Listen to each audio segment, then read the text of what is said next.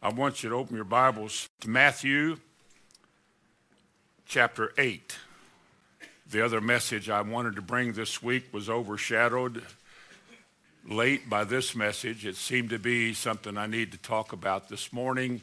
It's not something new or nothing we haven't heard, but it's something we need to hear. And it has to do with healing. I'm not talking about just a number of people having the sniffles or momentary bout with some kind of a weakness or coughing or something. But not only that, but other things. There's sicknesses that are serious. There are things that get in your body and things that just don't want to go away. You hear what people say and you hear what other people have said about illnesses and how that some things are just there forever. You know, if you ever get this, it'll never go away. You're going to always have it. Or, you know, this is so serious that most of the time they just send you home because they can't do any more about it.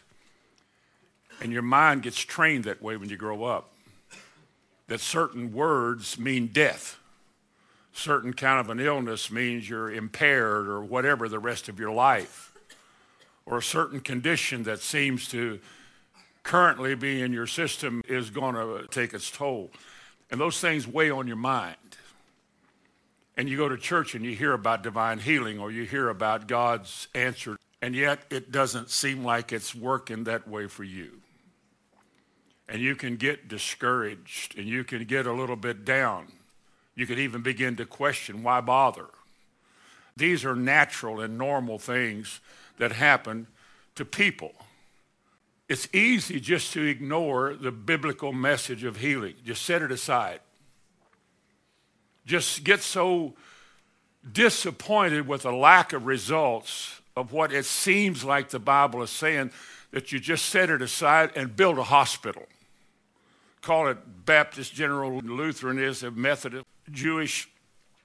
Let's just build a hospital and let's see if maybe if we do our part, God will do his part, and we'll join man's hand with God's hand, and then maybe the medical and the divine together can give us hope.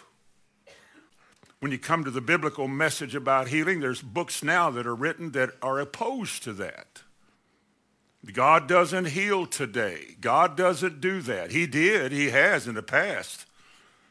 But today he's given us something else by which he heals us, the medical world and medicines and doctors. Then occasionally you get disappointed with that because you pick up a paper that says, the last one I looked at the other day was 48,000 deaths a year occur because of hospital mistakes. That's a lot of people. That's more than that's in this room this morning. Honest people making honest mistakes. They're not people trying to take lives. They're just people that are busy, probably overworked. They're tired. You make mistakes. Didn't mean to. We're sorry about it. But it happens. So, you know, there's a chance, and you go that way, what God and the world join together might mess up too. You know, I say God and the world, meaning that's the way some people see it. I don't. I believe the Bible is true because what God said is forever settled. I don't need to add anything to it, and I certainly don't need to turn my head away from it. Just because it hasn't worked yet for certain people doesn't mean it does not work. I have my own testimony. I still remember years ago when I looked at the Bible and the message of healing. It was new. Nobody ever talked about that. We talked about medicine. We didn't talk about healing. It never occurred, as best I can remember, nobody ever discussed how good God was in healing. It just wasn't a thing you just believed, just you didn't do it. And I remember when it was taught, after I got saved and I began to read it, and people began to say it who sound like they know what they're talking about. And I began to investigate and look and then make a study of it. I found out that I can't escape the fact that this is in the Bible.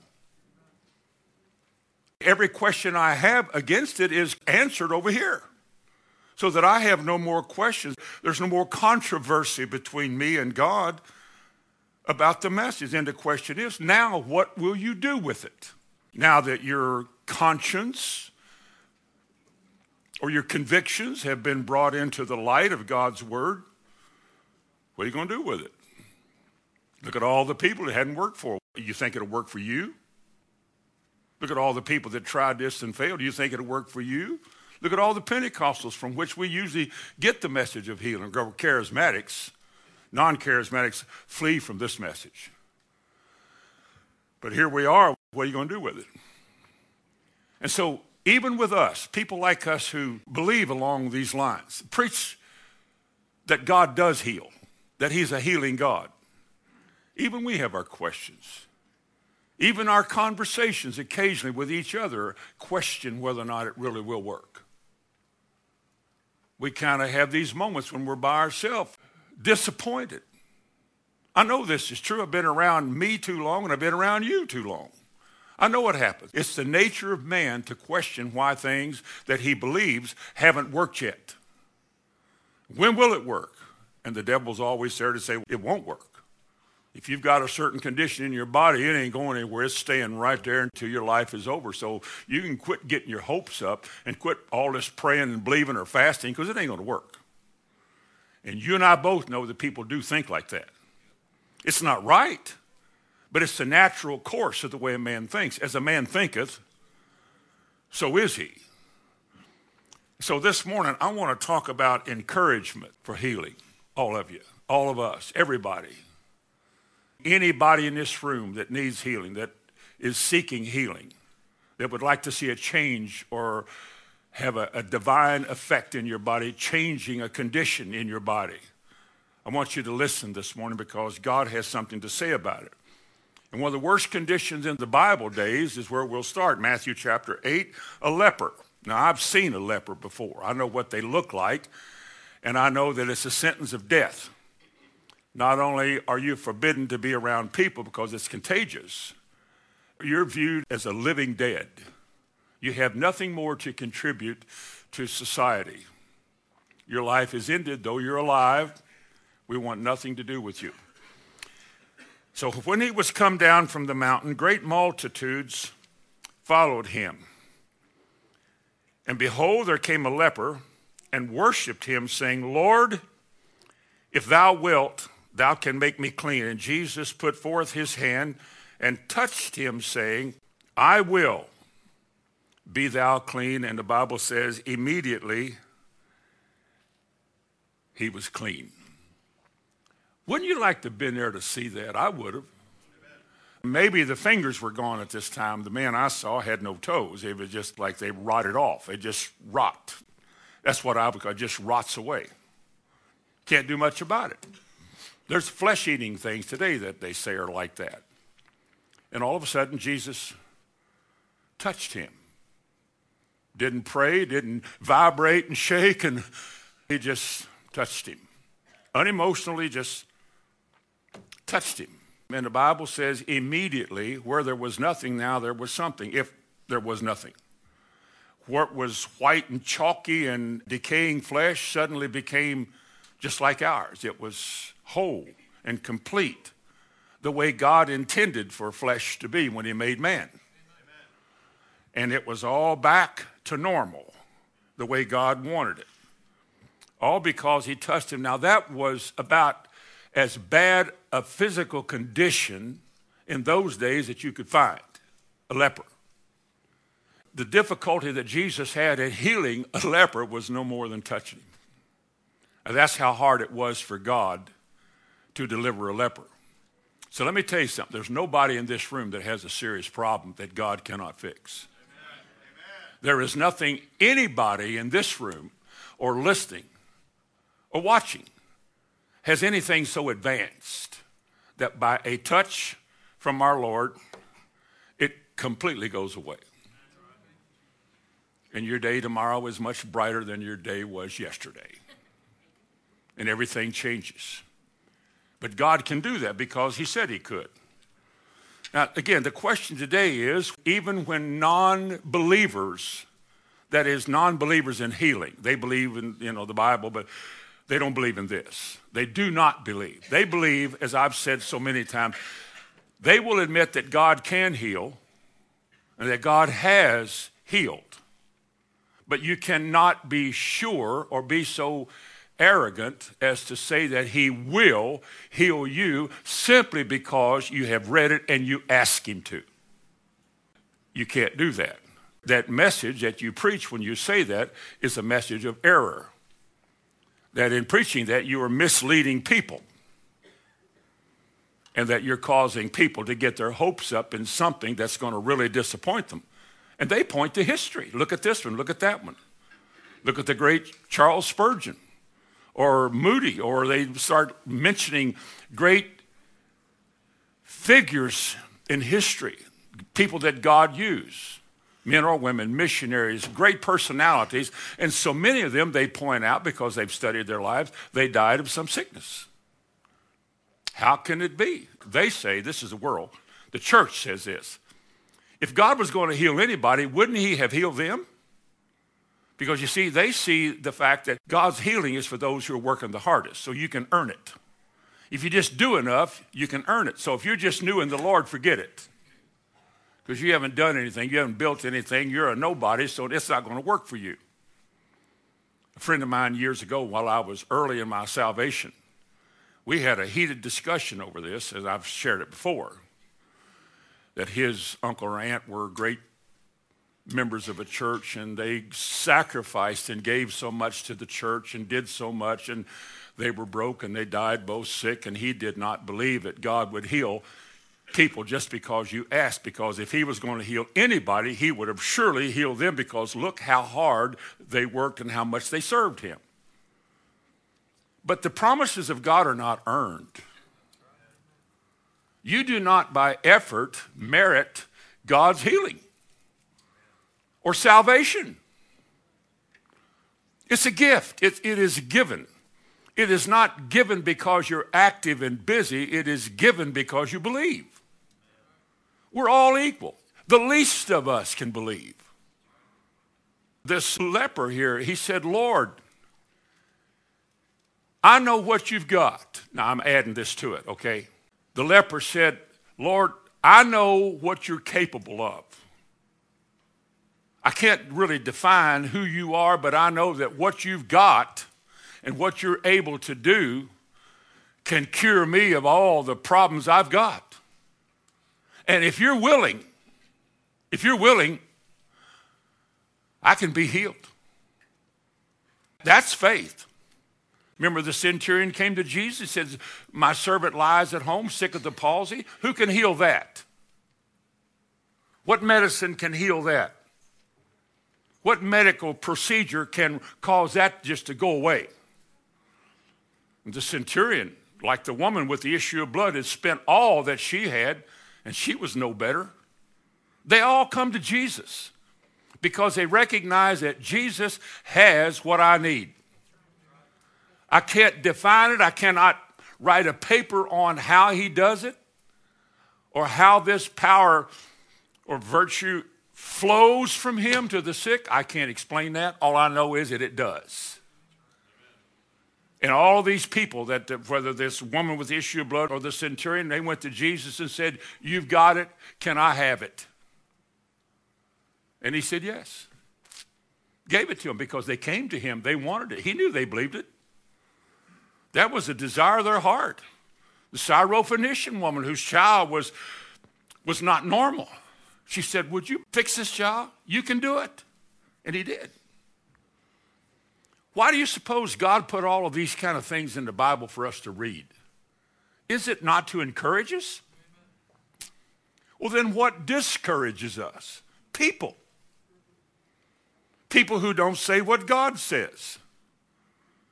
I can tell you this, that if they speak not according to this word, they have no light. And light and darkness are opposites. And darkness in any form is evil. And when you open up the door to something that's not of God and you begin to entertain it, the law, as a man thinks in his heart, so is he. It all comes back to play. So as we look at some things this morning, let me assure you this. God gives us good reasons to count on him, to trust him, and to believe him for healing and deliverance in your body. He does that. First thing I want to deal with is the promise.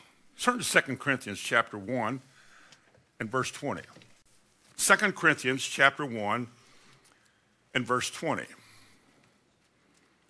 Because the question we must begin with this morning is, concerning healing, is it a promise or is it an option? Is it God's option to employ when he wants to? Not because you need it or you want it, but because he wants to. Is it a promise? Is it something that God has given to us that he must bind himself to? That's his word. Doesn't he watch over his word to perform it? Would you agree with me that when God spoke his word, everything he said he is willing to do? Well, he says here, verse 20, for all the promises of God are in him. Now, I would say the him is Christ. That's who we're talking about. All the promises of God are in him, yes, or yea, and in him, amen, unto the glory of God by us. These promises are for us to appropriate unto his glory. And by not appropriating promises, we could say we are robbing him of his glory. When God did wonderful and miraculous things, the people were astonished. In some cases, the Bible said they glorified God. Whoa! He said here, all these promises that God had made are in him, yes, and in him, amen, unto the glory and the praise and the worship of God by us. These promises are ours to believe. Now, let me give you another translation. It says it just a little differently, not that it's right, but here's another way that somebody else looked at it. For however many are the promises of God, in him they are yes. Therefore, also through him, let the amen be said by our voices to the glory of God. Now, whether that is a right translation or not, I don't know, but it's there for me to read.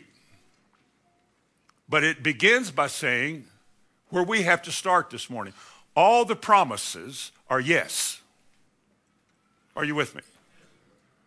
Every promise made is yes.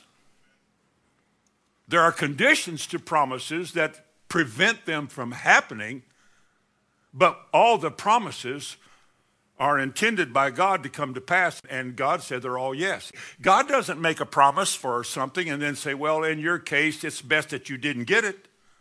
That would mean like God made a promise, but he said no. People teach that.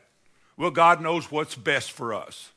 You can ask whatever you want to, but leave it up to God as to what you get. Well, if I believe that, there would be no reason for faith. It wouldn't matter what I prayed. He's going to give me whatever he thinks I ought to have, in spite of what I pray. So quit praying. Let it be what it's going to be. Then I have a problem with all these admonitions in the Bible to pray. Ask what you will, and it shall be done. What things soever you desire when you pray. So I begin to make the connection. Not only do I have to pray, but when you pray, believe. I've got to believe. But I'm not going to believe a promise if I'm not convinced that God made it. And I'm not going to believe it that if God made it and he said yes to it, that he might say no to me. I've got to clear all this in my mind. I can't just take some preacher's word for it or what everybody says about it. I've got to find out for myself and get this right in my own mind. Here's another translation. For all the promises of God find their yes in him. That is why we utter the amen to the glory of God. I like that. Again, I don't know if that's exactly right or not. The King James Bible simply says that all the promises of God are in him, yea, and in him, amen. I like that best. Because what I do when I approach the Word of God and I begin to read it, there's several thousand promises in the Bible. Some seem too good for people to believe, and therefore they just say, well, that couldn't be for today. But yet it's there. So I read it, and the challenge from my heart, the way God works with me is, will you believe that? Well, I'd like to believe that, but who's it ever worked for? Quit looking at other people. What did I say? Did I say that this is the way? Walk in, did I say I would do this? And I say yes. So this is where my faith starts. The very basis for my faith, if I have it, is in a promise that God made. You see, by definition, a promise is a verbal agreement made by one person or one party to another, which binds the person who made the promise to do something specific. If I told you I will give you $5 for doing something, that's a promise. If you do what I ask you to do, then you can expect me to give you $5. Isn't that true? Well, if God makes a promise, does he not, as the Bible says, watch over his word to perform it? Does he not, for our sakes, to encourage us to use the word bind, does he not bind himself or attach himself to what he said as a basis for your faith in him to do it? He can do no more. That's all you get. The promise from the Almighty, I am the Lord, I will do, and then 8,000 promises. While we're languishing and while we're flustered and frustrated and discouraged and walking around half-hearted and disappointed, God has 8,000 promises. He said, they're still mine. They're still work. What's wrong with you? This is what he says to me, not you. What's wrong with you? This is the day the Lord has made. Rejoice and be glad in it. Well, how can I with this problem? What did I promise about your problem? Well, you said you would fix it. Well, then believe me. Well, it doesn't look like it. And God will say, I didn't tell you you would look better when you prayed. I didn't tell you you would sound better when you prayed. I just said, trust me to do what I said when you pray. Act like it's done. Well, people will laugh at me. They'll do worse than that. I want you to live your life like what you read is going to work. That it's real, that God said it. It's a promise made by the Lord. The promise that God has made to us, to me and you, it has given us hope and determination that God, who cannot lie, will do what he said. Now, folks, I have nothing else to base my faith on. You know, faith comes by hearing, hearing by the word. If God hasn't said it, then I can't expect God to do it. If somebody else says, well, maybe God will do this or maybe God will do that, is that what he said? If he hadn't said that, then that's not what I can believe him. But when he makes me a promise, he gives me a reason. He gives me a reason to act like it's true. That's what faith does. Faith simply acts like that what God said is true. Whether any evidence to that truth is verifiable or not can be seen. I just act like it's true because God said it. You may still limp, you may still cough. What's true is not what man says. What's true is what God says. That's what's true. They may be trying, but God is certain. Because if he said it, he'll do it. Now, a second point along these lines. Turn to Numbers. I love this verse, Numbers 23. Can God lie? Can God make a promise and then change his mind? Remember, all of you, we start with the promise. We can go nowhere else until we go there first. What does God promise? What statement, what has God said in the Bible that I can see and know that that's the promise? What is it? I got to start there. I have no faith apart from that. What does the Bible say? Now, second question. Will he change his mind? Did he mean it? Did he really mean what he said in whatever promise? Prosperity, healing, deliverance, blessing, healing, health. Did he mean it? How do you know he did? You got to have a word for this. And you got one in your lap. You're looking at it. God is not a man that he should lie, neither is he the son of man that he should repent. If he said it, will he not do it? If he spoke it, will he not make it good? That's what he says. Now the question is, God has spoken, what will you do with it?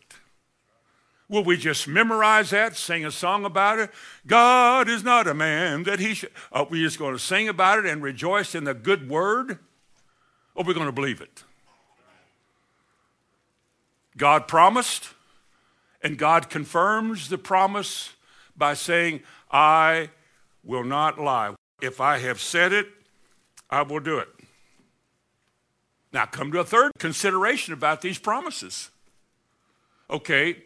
He promised, and he's not going to change his mind. Well, what if it's a hard one? Can it be so difficult that maybe God would have to go somewhere and get somebody else to help him fix somebody? Would God need to go say, well, in this case, this is over my head, you need to go to the hospital? No. Now, you know he doesn't say that. But what does he say? Well, Abraham, Sarah's going to bear your child. Abraham, no doubt, like you and I would be thinking, back when the day she was young and probably believing or hoping she'd have a baby, this would be easy to believe. But now that we're old, Abraham was a year older than I am when he made this promise. That doesn't seem to be so difficult. But it didn't actually happen until he was 100. Now, when I'm 100, I'll tell you how 100 years old feels. Who knows? What are you laughing at? You never know. Got a lot of gospel to preach. So, Sarah, and God says, why did she laugh? Genesis 18, is anything too hard for the Lord? But Lord, this is an old woman. Well, what if I said, wait till she's 480 years old? Could I do it then? What if I made her to live until she's 1,000 years old and just all a wrinkled skeleton? Do you think I could do it then? Could I? What's too hard for God? Jeremiah 32, he said in verse 17, and verse 27 in Jeremiah 32, he said, nothing is too hard for God. We sing the song, nothing is too difficult for thee. Nothing is too difficult. That's what Jeremiah said in the very first chapter of Luke. For with God, nothing is impossible. Remember that? Luke 1:37. Nothing is impossible with God. The virgin birth. A lot of people can't believe in the virgin birth. How can a woman who has never known a man that way conceive and have a child? That's impossible. The very kind of situation that God manifests his power in. Like walking on the water, raising the dead, healing lepers, causing virgins to have babies, old women to have babies. Nothing is difficult for God. No situation, no disease, no anything is too hard for God. The things we fret over, who will I marry? Do you think that's hard for God to arrange? Yeah, but I'm already 28. 28, you're really pretty much over the hill, aren't you? Halfway to 56. What are you fretting about? There's promises galore. Seek first the kingdom. Let God add all these things to you. Quit listening to all the people that are so forlorn about stuff. Let God take care of that. You seek first the kingdom. But nothing is too hard for God. Making preachers out of this row, with most of this front row here. That's easy. Moses was a basket case. So there's hope for all of us. There is. There's hope for all of us. Nothing's hard. There's no door that can't be opened. There's no amount of funds that is needed that can't be brought about to have what God wants. He may put us to the test and prove us to see how long we will stand. Are you willing to go all the way? Are you willing to just like this building and be at peace here and quit fretting? Are you willing to do that and let him bring you another? Of course he is. And then one day, and you go, wow. And I think, why wasn't I younger when I got this? Everything's on the right schedule. God is in control of all things. And to you especially, he's given his word. The secret things are hidden from the world. The secret place of the Most High is a place of revelation. It's a place where things are told you that you may not be able to explain, but that bless you and encourage you. And when you come down off the mountain like Moses, having spent time with God, you're not afraid of what you're going to walk into. You're not afraid of diseases. You know, the evening news, the world news, the only advertisements on the world news are drugs. And people get their minds filled with that stuff. Every drug, the part where they start talking fast at the end, every drug is deplorable. I mean, you go in with a toenail problem and the drug will fix your toenail and then destroy your kidneys. And maybe have a stroke in the boot, you know. They got stroke medicine. They got medicine for this and for that.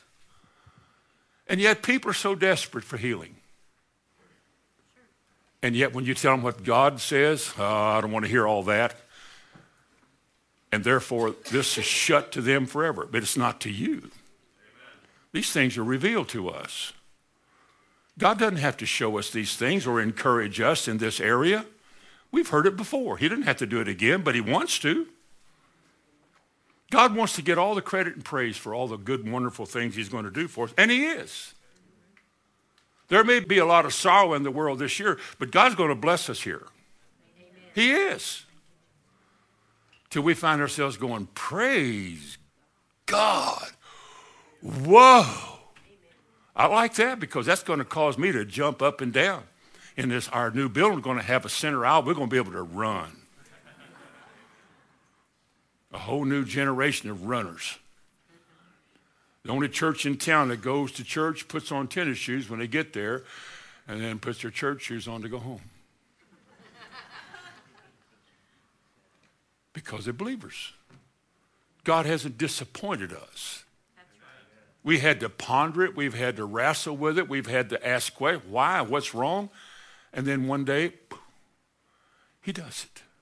You wake up one morning and what you thought you're going to fight again today, you realize when you get out of the shower, hey, I'm well. And God just does it like that. Spend a little time in with him alone and thank him for it. Just spend some time giving glory to God because that's what these promises do. Now, back to God and his promises. Can he change his mind? How do you know? Turn to Psalm 119 and verse 89. I love this verse too because this is my assurance that what I read and what I'm trusting him for is going to be there forever. In the big chapter, Psalm 119 and verse 89. Concerning his promises or his word, he said, forever, O Lord, thy word is settled where? In heaven. I am sure when we get to heaven, however this works out and turns out, I'm sure the word of God will be there. I'm sure we will be taught, and everything that it says, we will know it. I am sure that everything that we wondered about, all the questions, all the this and that, all the theological problems, it'll all be cleared up. Because one thing that'll never pass away, heaven and earth may pass away, but the word of God shall abide and endure forever. Amen. Not only that, but when God first spoke it, he never changed it. What he said once is forever said. And he said, forever, O Lord, thy word is settled or established in heaven. That's our home base, heaven. And his word is forever settled because the Bible said he watches over his word to do what? To perform it. He said, I will hasten my word to do it, which means he will watch over to perform it, keep it. He never sleeps. He's always awake looking at his word, watching over his word. That's why in Isaiah 55, his word does not come back empty. You'll never know in heaven that nobody's there. There's somebody always there. And when the word comes up there, there's a response from God. God will cause his word to come to pass. He will confirm his word to you. He doesn't have to, but because he gave you faith and he opened your eyes to see a promise, he obligates himself to you to perform his word. And if you'll meet the conditions, they will come to pass. They really will. Didn't he say in Psalm 107 that he sent his word and healed them? He sent his word and healed them. Didn't he say in Proverbs 4, when he said, attend to my words, incline your ear to my sayings, don't let these words escape or depart from your heart, keep them in the midst of you. He said, for they are life to those that find them. And he said, they are health to all their flesh. Did you know that God said his word is health to your flesh? That while people are seeking medicinal relief, God has a gospel that's designed to eliminate your need for anything else. But it depends on what you want to do with what he said. Again, to go back where we started, he can only make a promise. While he, as God, could make you listen, that would make you some mechanical, obedient soul, and you wouldn't be out of your heart. So you're given a chance to not listen, or you're given a chance to listen. You make that decision. If you want to hear, you'll hear it. If you want to see it, you'll see it. And when you see it, God will give you in your heart, he'll cause faith to come. Faith comes by hearing. And then he'll show you more in the Bible that not only did he say that, but he can do that. Nothing is too hard for him. He won't change his mind. It's forever settled in heaven. It's up to me now. I heard what you said. I did come to church to pay attention. I have applied my mind to understanding. I have gone home and meditated, you say. I took notes so I could rehash this, or I'll listen to a message again. Because this thing is so important to me, I want to get this down in my heart. I can still remember years ago, as a testimony, years ago, in writing down a list of verses. And through the years, I refined it and got it more in the right kind of a procedure. All the verses on divine healing. I memorized them. And more than once, when my children were not doing well, whether they were coughing, sneezing, or sick, or, looking like they're like that, I brought them and set them on my lap, quoted Proverbs 4, your word, O God. I put them in remembrance. Your word, O Lord, is medicine to our flesh. Now, my child needs your medicine.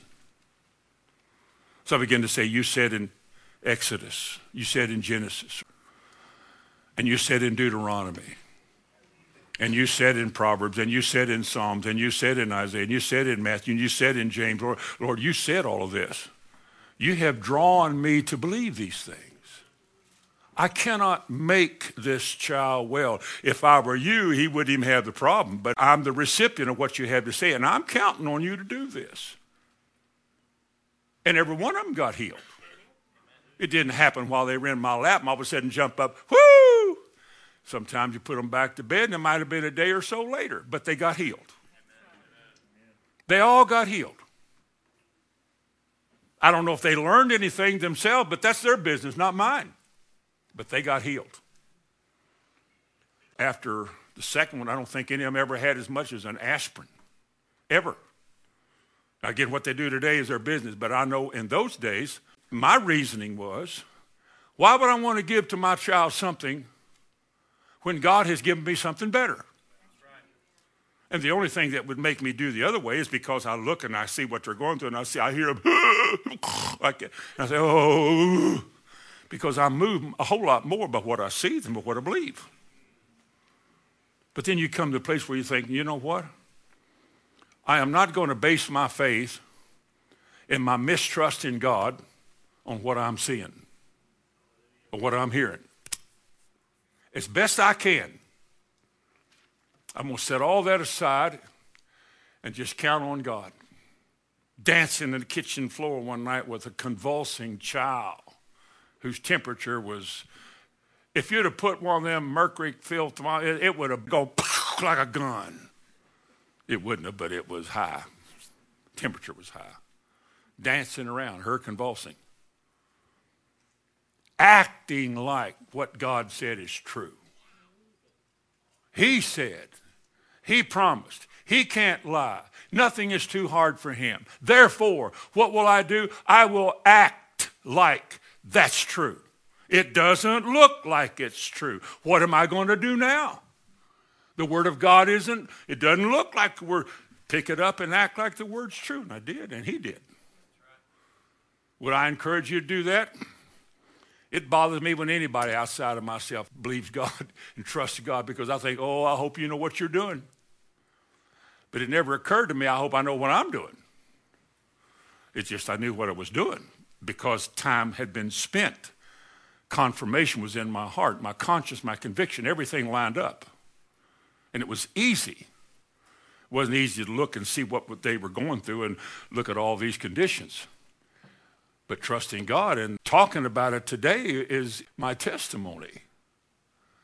God doesn't have anything that's too hard for him to do. He said, I am the Lord, I cannot lie. Malachi 3:6, I am the Lord, I lie not.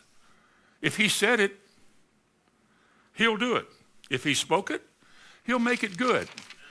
In this way, God wants to encourage us. Go back to Matthew chapter 8 again, if you've gone anywhere else. Because you see, not only is healing a promise, but healing is also in the atonement. That's what Jesus brought for us, the atonement. What a subject, the atonement. Everything from the Garden of Eden on that the devil brought on mankind, Jesus legally undid it all in the atonement. Amen. Well, let me see if I can find one here. Don't turn to this. Just enjoy this. Acts 10:38, how God anointed Jesus of Nazareth, the atoner. He anointed him with the Holy Ghost and power, who went about doing good and healing all who were oppressed of the devil. So I would say that from the Garden of Eden on, from Adam and Eve, from the first sin, when they were put out of the garden because of sin, they were cast out of the garden. From that day on, the lordship of Satan over men's lives began to show up in various ways. Poverty, mental problems, domestic problems, wars, violence, sickness. Throughout the Bible, all these things can be attributed at one time or another. All of man's ills go back to the devil. All of them. It's an either or. And all the awful, grieving, sorrowful, disappointing things in our life, you can go back and see the devil's work. Whereas for us, all the goodness and the blessing and the triumphant joy that we should have, it all goes to God. But you see, the devil is the author. In Matthew chapter 8, the first 3 verses, talking about the atonement here, the first 3 verses, he talks about healing a leper. And then you'll find in verses 8 through 13 about the centurion, about that centurion servant. And then chapter 14 and 15 was a mother-in-law. Boy, get that right. Was your mother-in-law. She had a fever. And he cast it out of her. So it was an it, a somebody, a personality that was causing the headache and the head pains. Well, somebody said, well, God might put that on you just to teach you something. Well, then if Jesus cast it out, then he's fighting God. Sure is. If you had to turn to a section of Scripture today to confirm that Jesus, in the atonement, undid all the works of Satan and made everything right for us, where would you find it? Isaiah 53. Would you go there for a minute? Isaiah chapter 53 and verses 4 and 5. Of course, for the unbelieving world today, we start at verse 1. Who has believed this? That's what the question God asked was. Who believes what you're about to read? Who believes it? Is it just poetic biblical language? Is it truth? Well, it could be. If it is, do you believe it? Will you live like it's true? Will you act like it's true? Will you talk like it's true? Well, it says in verse 4, surely he has borne our griefs and carried our sorrows. Yet we did esteem him stricken, smitten of God, and afflicted. We thought he was an imposter. We thought he was getting what he deserved, saying all the things he said about him and his father and the temple and all of that. He was despised and rejected of men. He didn't come to set the Jews free from Roman rule. So who is this guy? Well, get him out of here. Well, he's your king. They said, and there's still a curse on them today. We have no king but Caesar. Even the Jews will admit to that. Some of them, Messianic Jews will. That still hangs over Israel today. We have no king but Caesar. And he goes on to say in verse 5, but in truth and in fact, he was wounded for our transgressions. He was bruised for our iniquities. The chastisement of our peace was upon him, and with his stripes we're healed.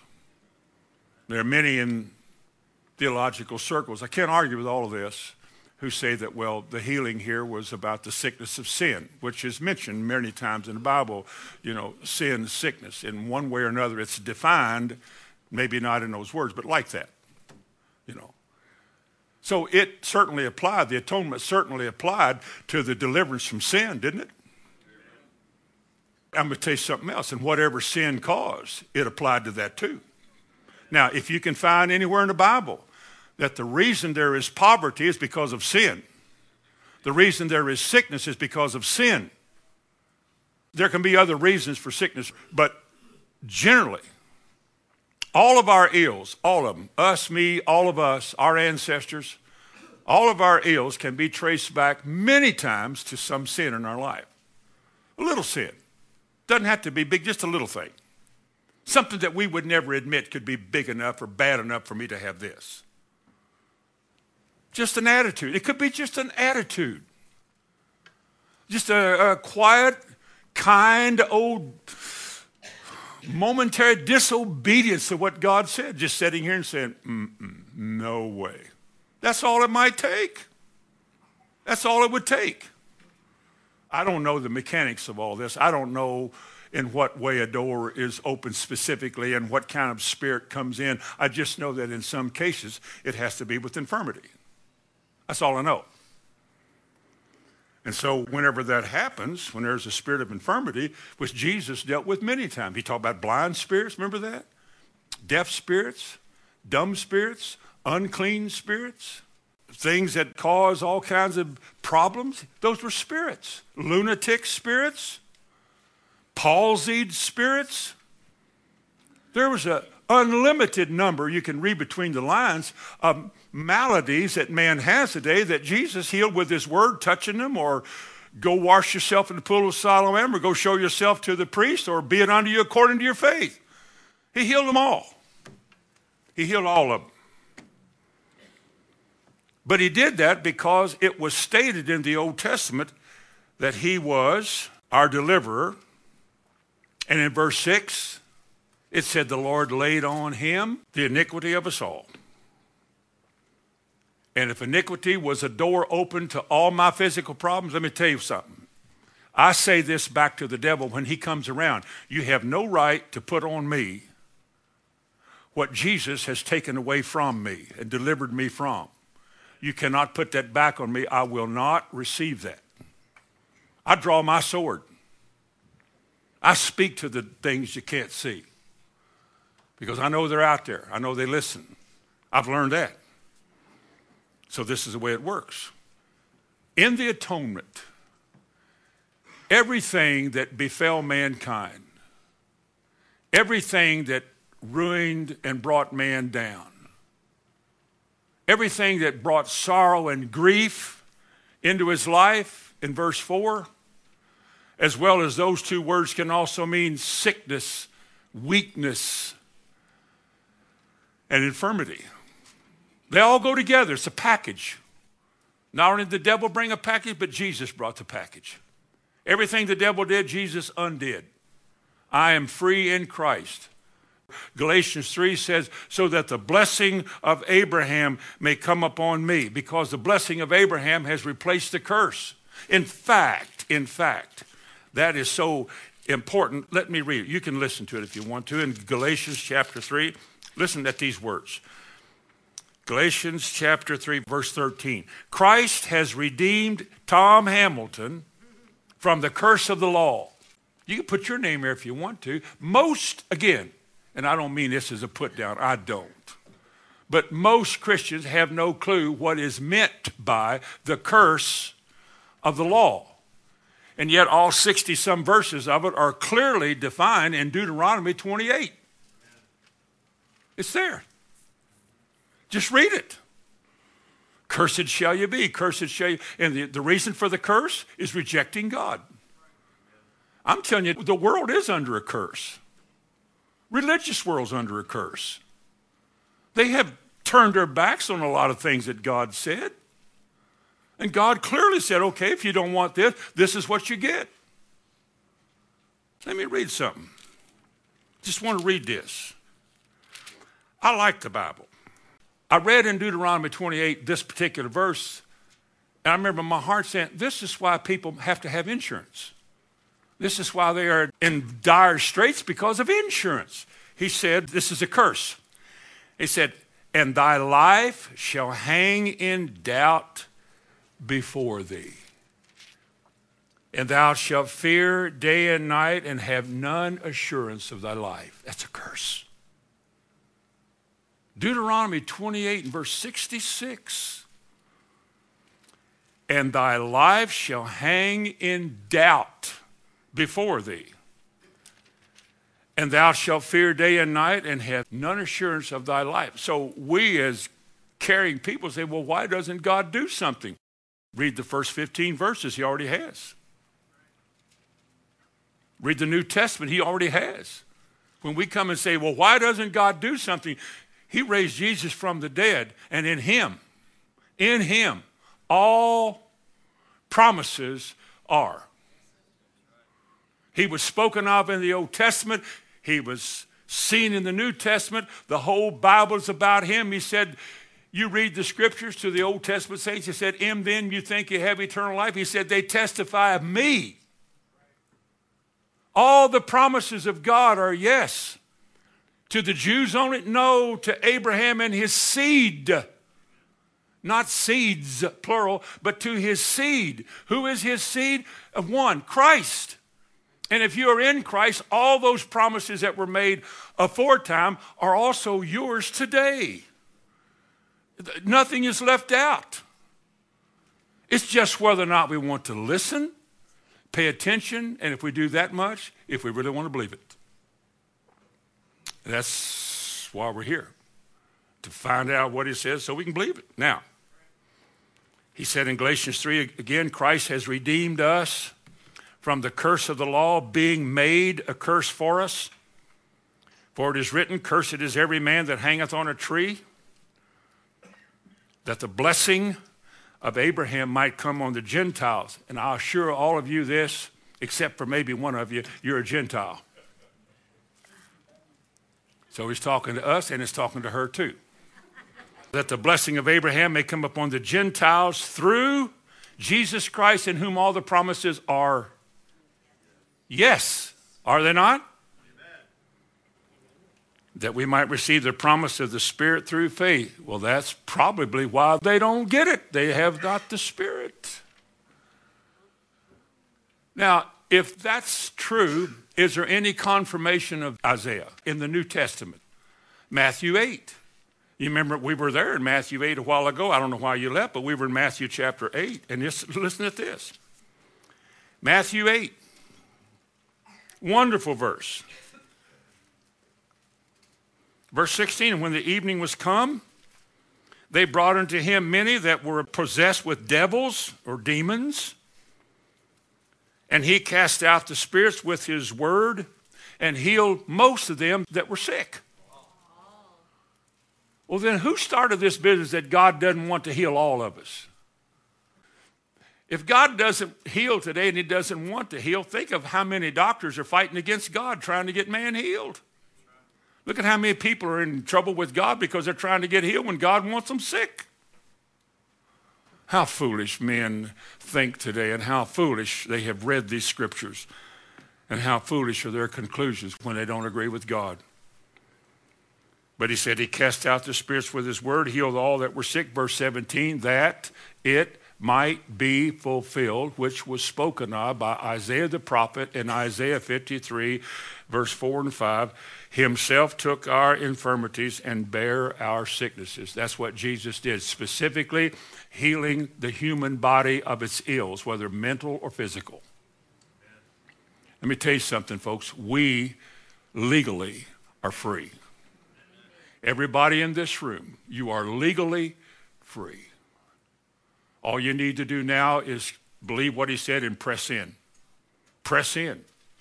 I said, well, what if we die? Die pressing. Amen. Press in. Press in. Now,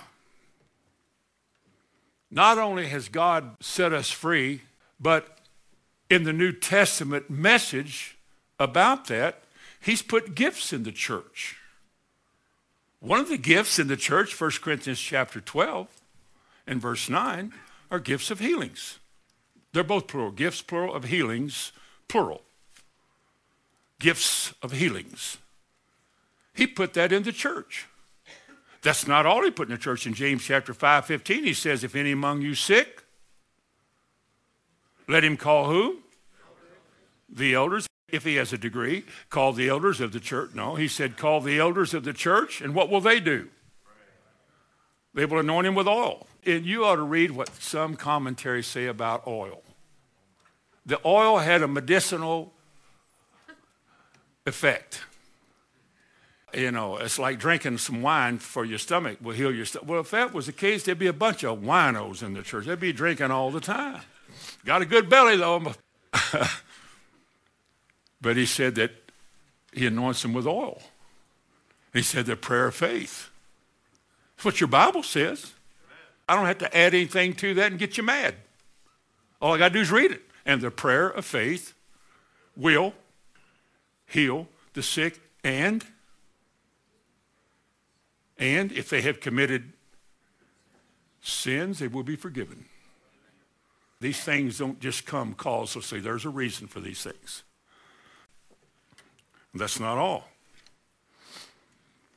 The Bible said in Mark 16, these signs shall follow those who believe. You have ministry gifts in 1 Corinthians 12. You got what the elders do, and then you got what each one of you can do. These signs shall follow those who believe. Do you believe? Then you, according to God's word, you, if you believe, you can lay hands on the sick. And God said the sick will recover. That's what he said. That's all I got. And I need no more. For that is divine and that is holy. So then, in closing this morning, as I stated somewhere earlier in this message, God requires something of us. There are conditions to promises. And the first thing that he requires of us is one that we've spoken on a number of times, is faith. Turn to Hebrews 4. Unto us was the gospel, the good news preached, as well as unto them in the Old Testament. But the word they heard did not profit them, did not benefit them. Now, I'm thinking that the same thing is true in this modern era right now as I speak today. In this intellectually advanced age, the same simple truth is not heeded. Unto them was the good news preached, the same as unto us. But the word they heard did not profit them. Why? Because they didn't mix faith with it. It won't profit us if we don't mix faith with it. Say, well, what is faith? Been pursuing that for 40 years. I think it's that important. What does God not base on faith? Salvation, that's as big as it gets, is on faith. All the benefits of salvation, all the things that are under the heading of salvation, it's all by faith. Paul was preaching in Ephesus once, and he saw a man there who had a need. You remember the story, and Paul looked at this man and gazed at him intently, and perceiving that he had faith to be healed, said unto the man, why didn't he say things to everybody else? Maybe he knew they didn't believe it yet.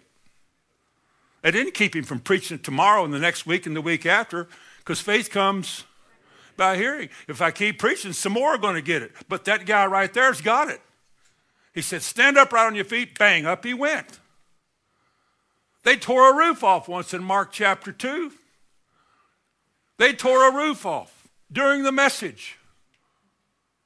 And they lowered a man right down into the meeting. Into the meeting.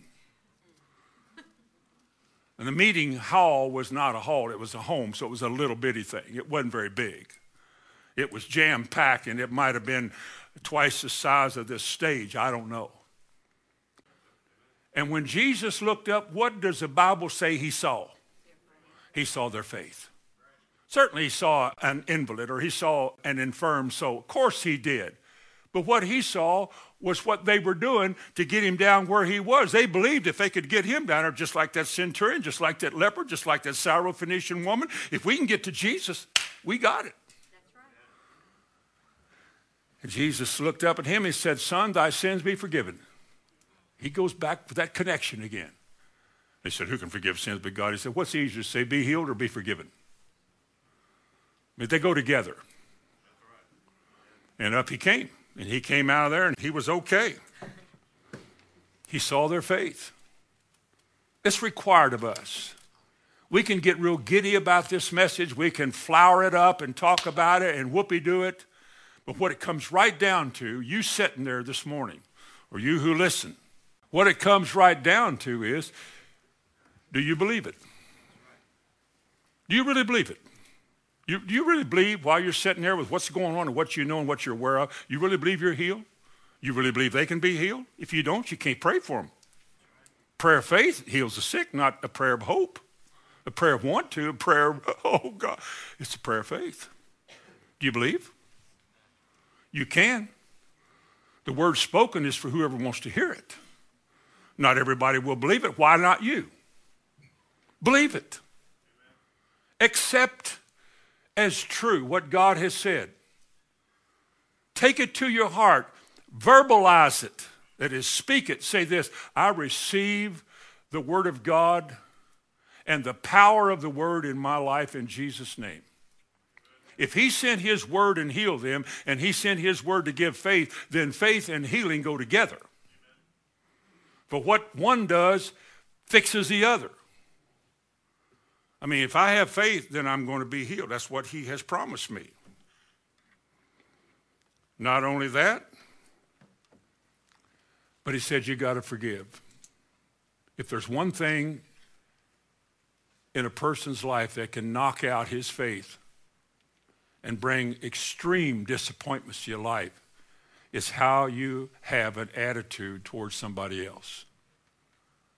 How you relate or don't relate to somebody else.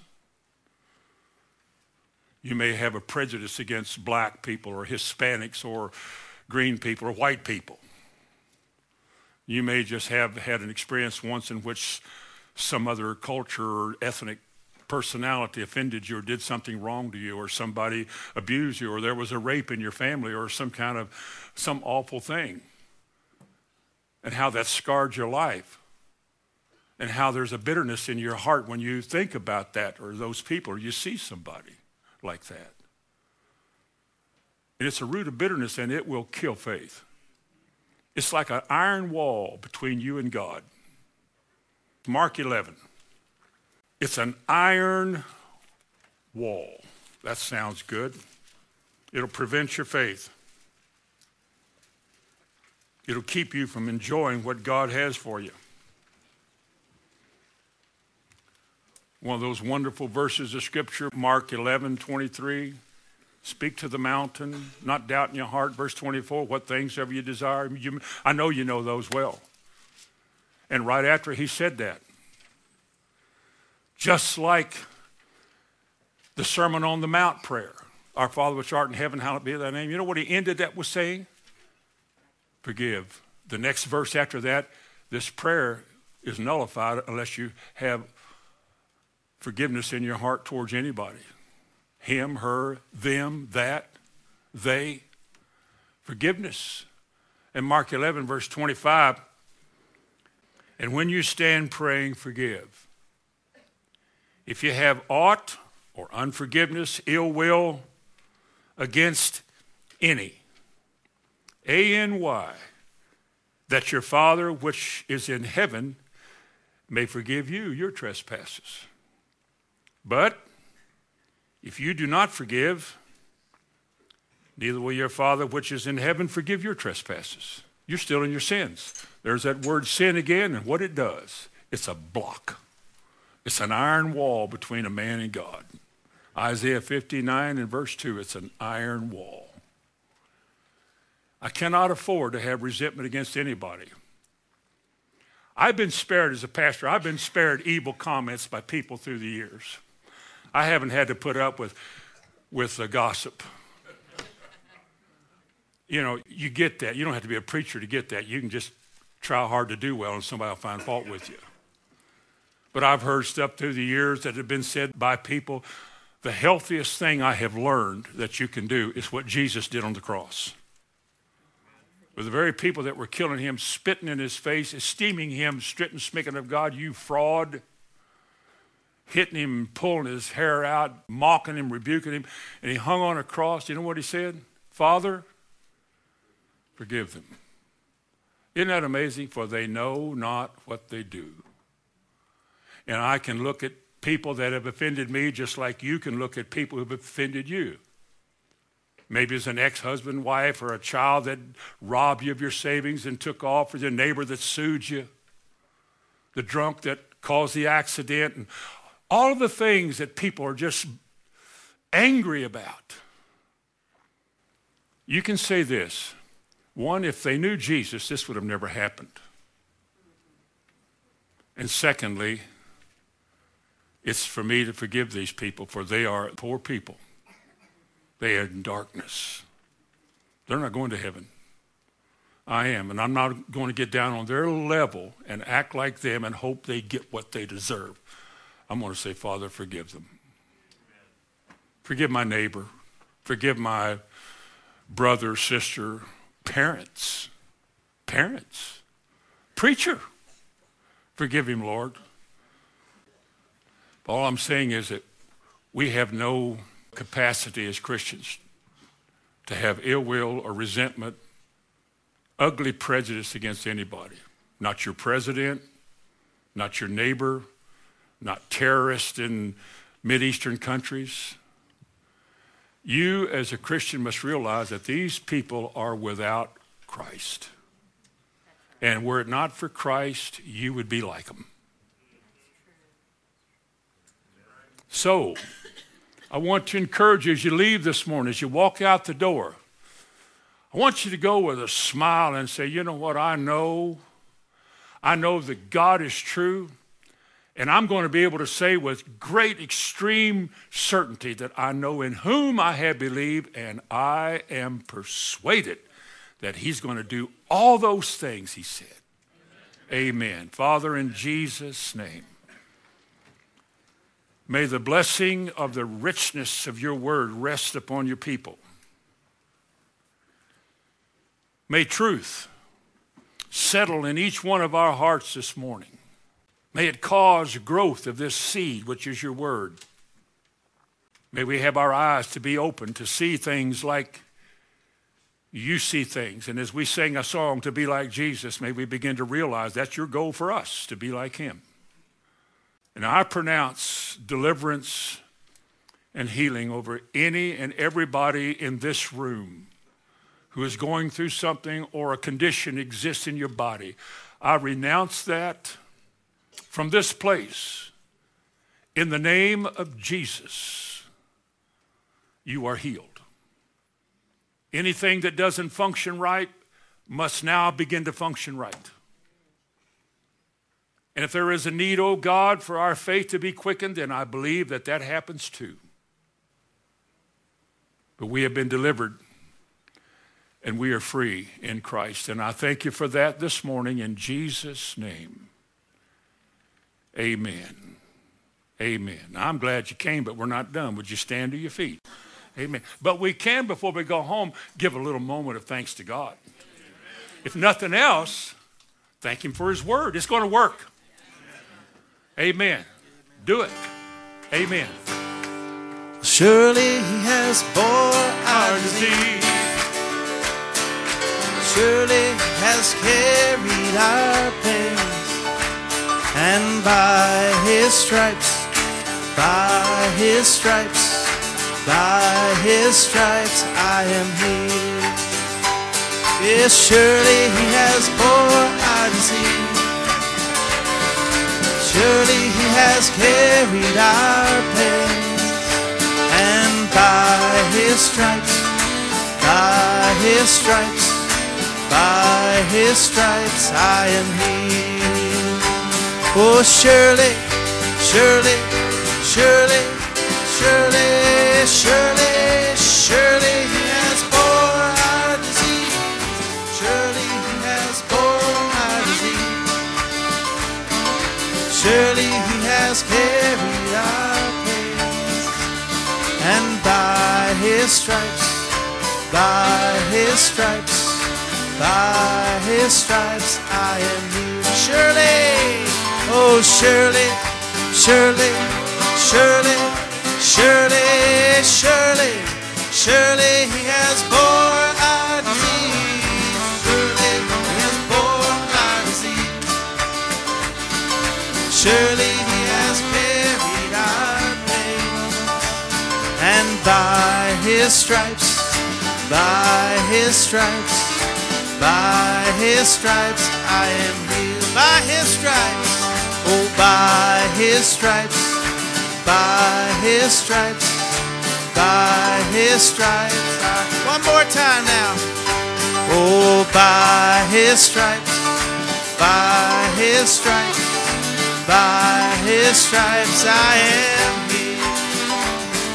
Woo! Glory to God. Hallelujah.